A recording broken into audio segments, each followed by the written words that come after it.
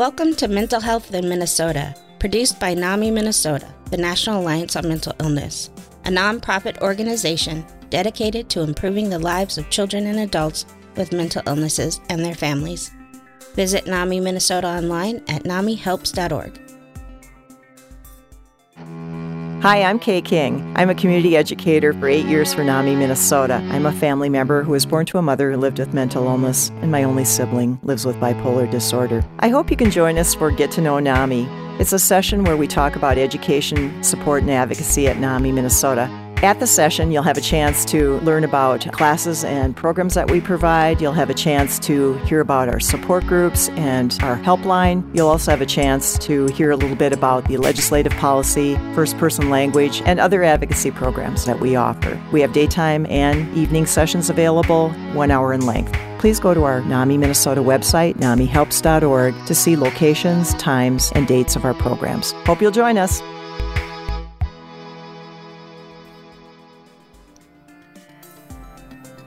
Thanks for listening, everybody. This is Brian Jost, your host for this episode, and we have another personal story related to NAMI Minnesota's 40th anniversary. We have Kim Shervitt today, and Kim, start off by telling me what brought you to NAMI. Well, NAMI Minnesota, I've heard of NAMI Minnesota before, but my formal introduction was at Pride, and Pride is the Minneapolis St. Paul Twin Cities celebration of LGBT people in honor of the Stonewall Rebellion back in the 60s when the LGBT queer community finally had enough of being mistreated. So we've had a Pride since 1970s. NAMI, Minnesota being the groundbreaker it is, had a booth at Pride in 2011. And I stopped there and I was able to meet Donna Fox and Russell.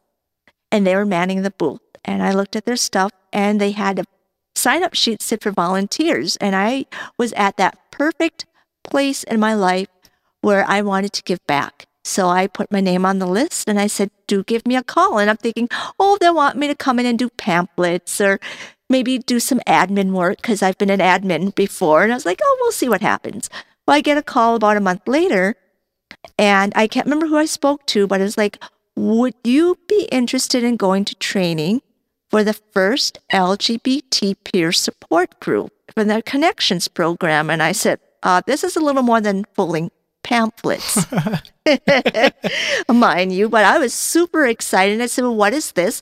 And they explained Connections, which is, of course, a peer-led support group. You have 2 facilitators who lead the group, but it's not a therapy group. You know, it's a stark difference between the two. It's people who run the group who live with mental illness, and in this case, from the LGBT community.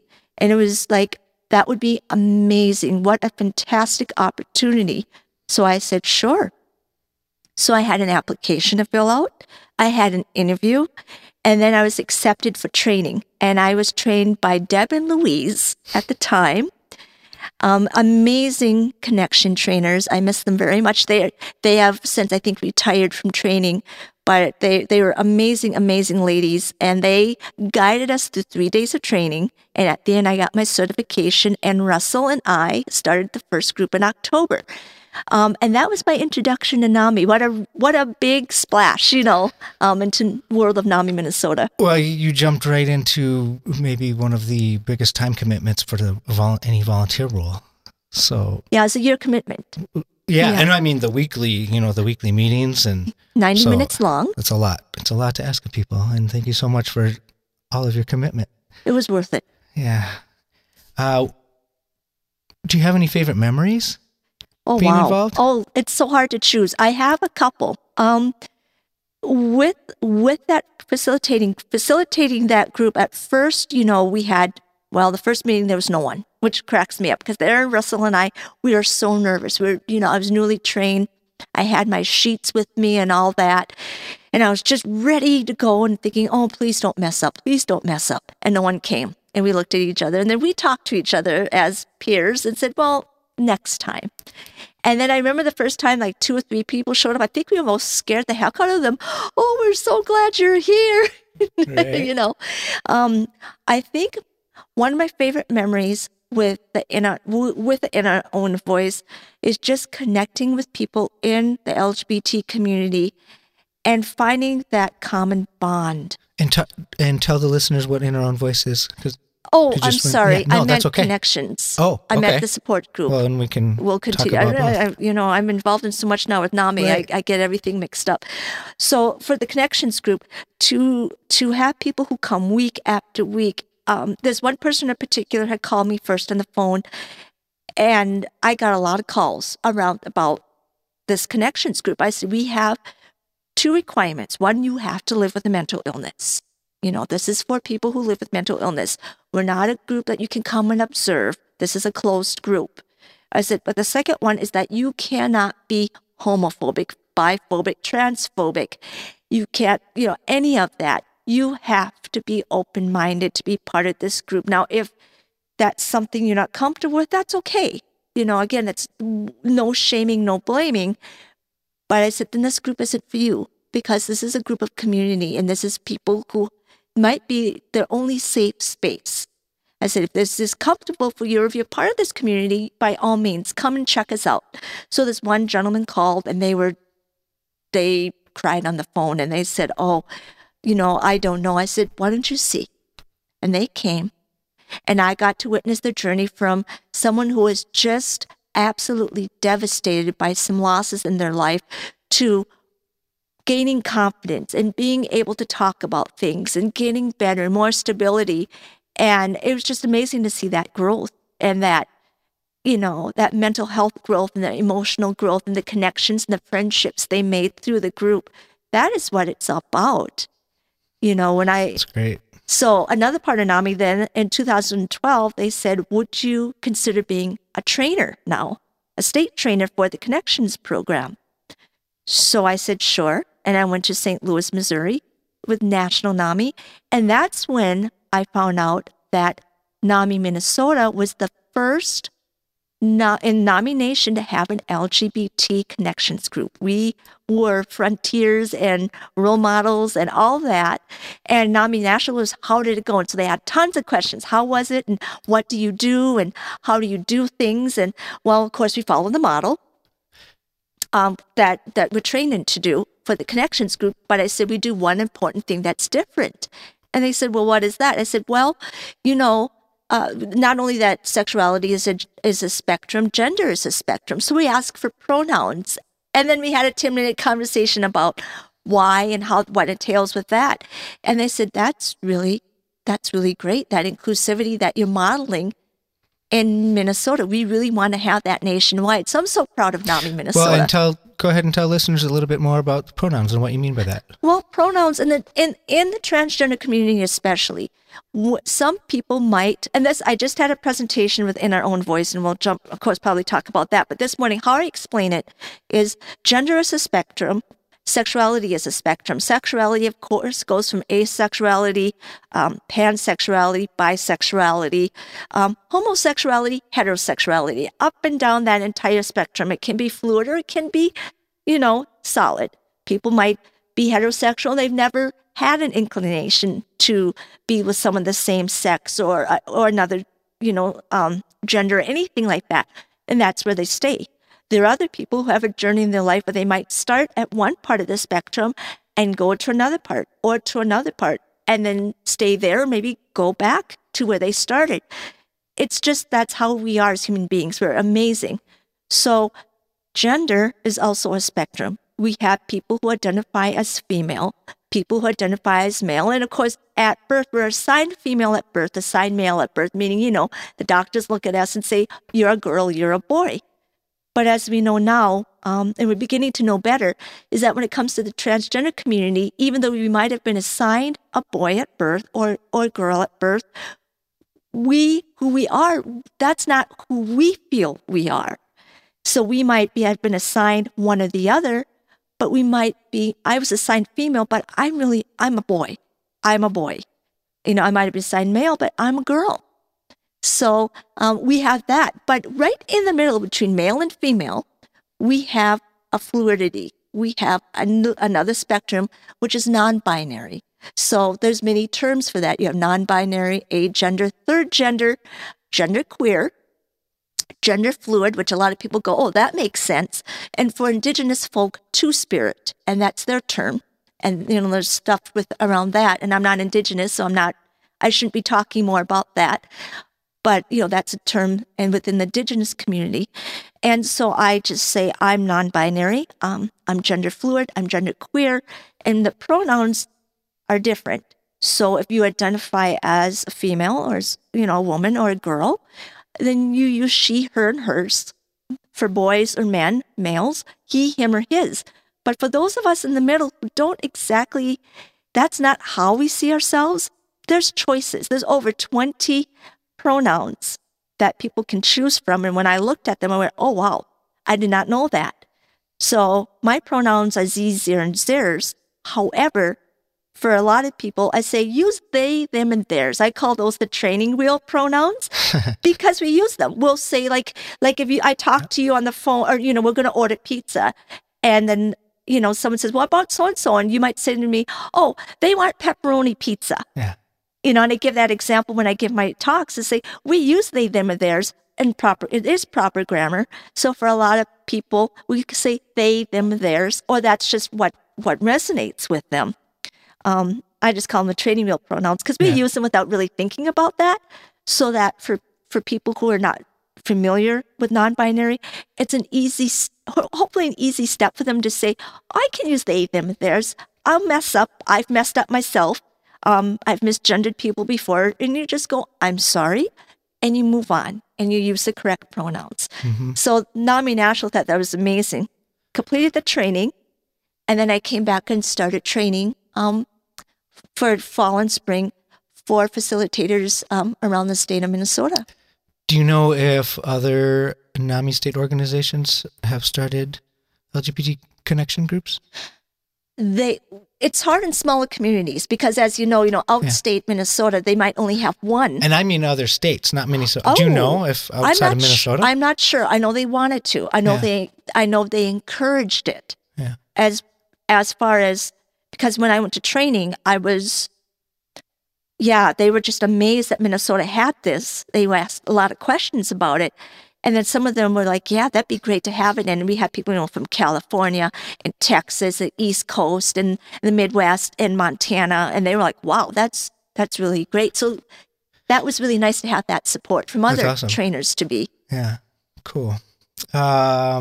Maybe this is the same as favorite memories, but is there anything else you can think of that you're most proud of with your involvement?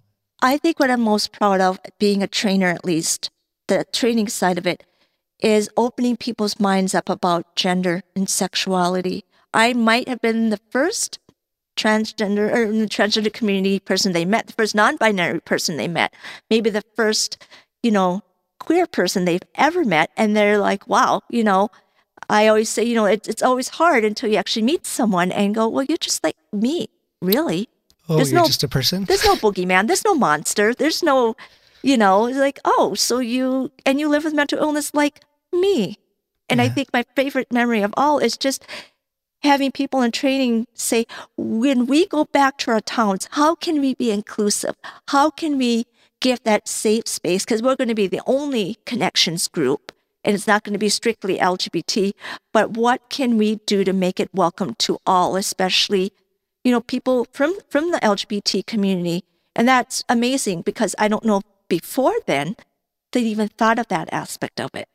And that's something that Chris and I bring to training, is that diversity aspect of it, is saying, hey, now we need to be welcoming to not only LGBT, but, African American, Muslim, Latino, Latinx, Hispanic people, throughout Indigenous folk, wherever they walk, from whatever walks of life, Asian, South Asian communities, our communities all live with mental illness. We all have members who live with mental illness. How can we be welcoming? How can NAMI Minnesota say, we're here for you, what can we do? That's maybe one way to do it, is to be clear that we are open to everyone. Right. That makes sense. Tell me how you've perceived NAMI Minnesota to change over the years since you've been involved. I think the diversity thing has been really amazing, actually, because, we're in Minnesota. this is Scandinavia. We've got a lot of white people. I'm not white, by the way, just so you're clear. I'm Korean. I'm a Korean adoptee, sitting here and looking very Korean. I'm trying to sound very Korean. No, I'm kidding. In the podcast. So it's really nice to see that, NAMI Minnesota is very much, I think, dedicated towards diversity. I know there's some really big plans in the works to really, reach out to do that community outreach to some of those communities I just talked about. And I'm super excited. I can't wait to see what the future holds when it comes to what we can do for our communities. What do you hope the future holds for NAMI? What I hope is that we can expand the diversity department. I mean, what I hope is that they can have like a building of their own so that we can really expand NAMI Minnesota, because it's an amazing, amazing organization. And they're in this one place, and I think they've outgrew it. Yes, we have. I mean, physically outgrew it, not right. emotionally and mentally, because, NAMI Minnesota is always expanding. But to have, if you're going to do diversity by itself, and they have, of course, a multicultural person, but then let's say you do it into the different, you're able to hire someone from the Latinx community, Hispanic community, Muslim, Arabic community, perhaps Indigenous community, African American community, African community, Asian, and then LGBT. Well, that's 9 sub-communities. You already need a new building. I'm sorry, you're done. Just by looking we're crowded. We're crowded. But it's being worked on. A new space is in the works. Ooh. I don't have any details, but you've every seen now how and then I crowded ask Sue. Yeah. I say, Sue, so when are we gonna have a place with our own conference room? And Sue just looks at me.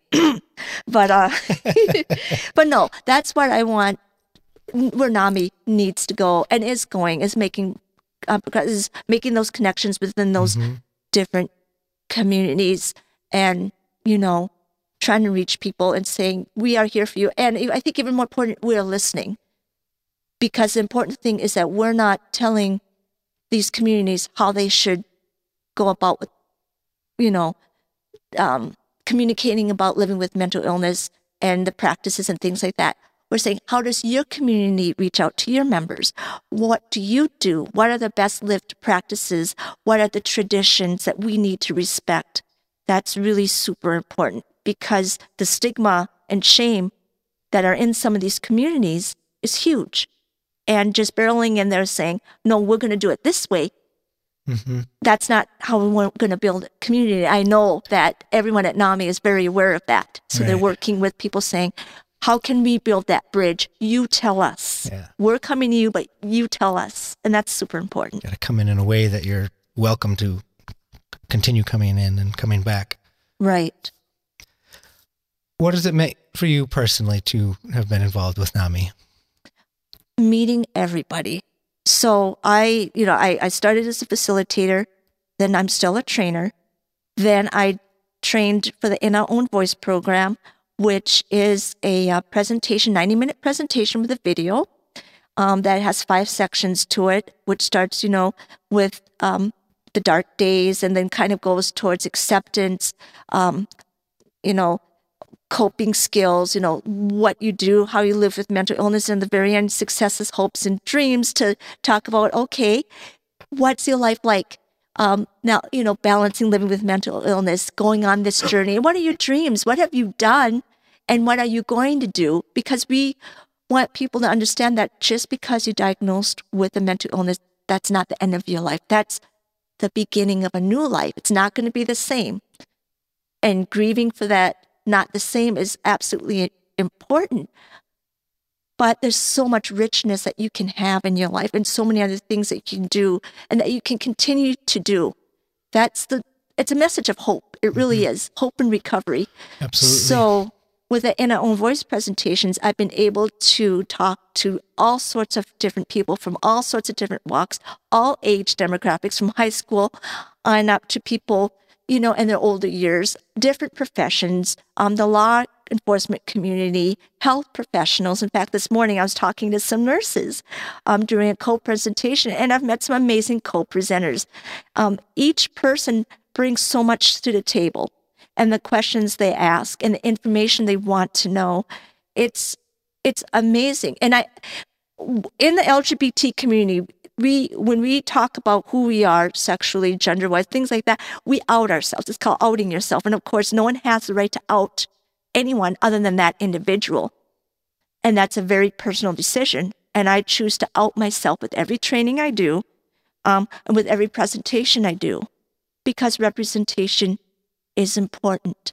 I look at it this way.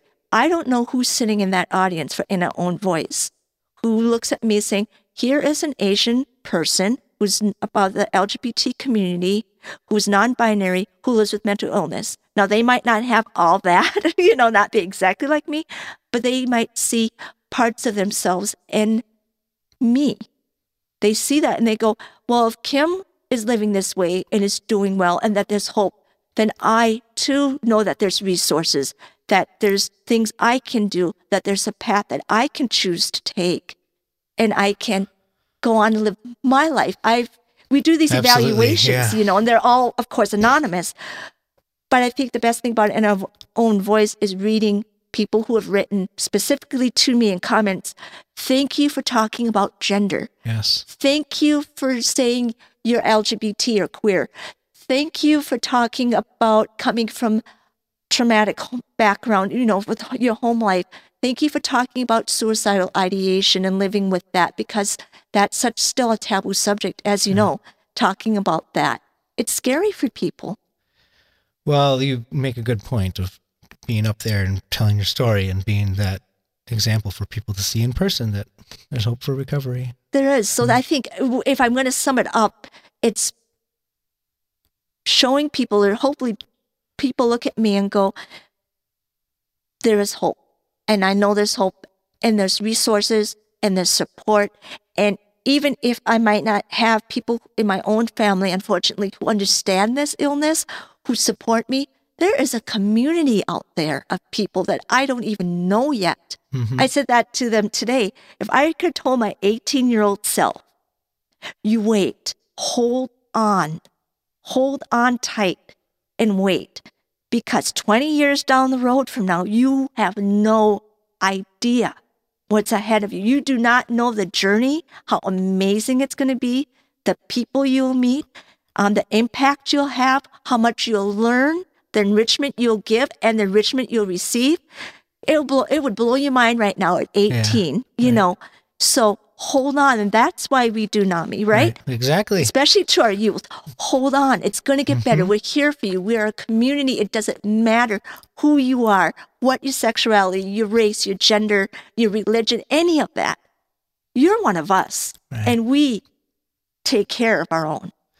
Well, thank you for your work in the Connection program and the In Our Own Voice program. And you've done other projects. You've done video interviews, and I know you've done a lot more. I think you've spoken at our walk. I spoke at our walk one year. Yep, I did some other things at Sue. And it's always an honor when Sue or anyone from NAMI Minnesota says, Kim, would you be interested in taking part in this? Would you like to talk about this part of your journey? Because that it's validation. Yeah, it's nice for the ego, but more than anything else, NAMI knows that I really, really, really advocate and support and educate, just as the cornerstones are for NAMI. Yep. That's what I want to share too. Yeah, well, thank you for all of your help. And maybe we'll, in the future, maybe we can get you on the podcast again and hear some more details about your personal recovery story. But thank you so much for coming in and having this conversation. No, I appreciate it. Happy 40th anniversary to NAMI Minnesota. Right. I'm so proud. It's a great organization, and here's to 40 more years of awesomeness. Thank you. You're welcome. NAMI Minnesota champions justice, dignity, and respect for all people affected by mental illnesses. Through education, support, and advocacy, we strive to eliminate the pervasive stigma of mental illnesses, affect positive changes in the mental health system, and increase the public and professional understanding of mental illnesses. NAMI Minnesota vigorously promotes the development of community mental health programs and services, improved access to services, and increased opportunities for recovery. Call us at 651-645-2948 or email NAMIHelps@NAMIMN.org. NAMI Minnesota's website is NAMIHelps.org. Outside of Minnesota, visit NAMI.org to find your state NAMI organization.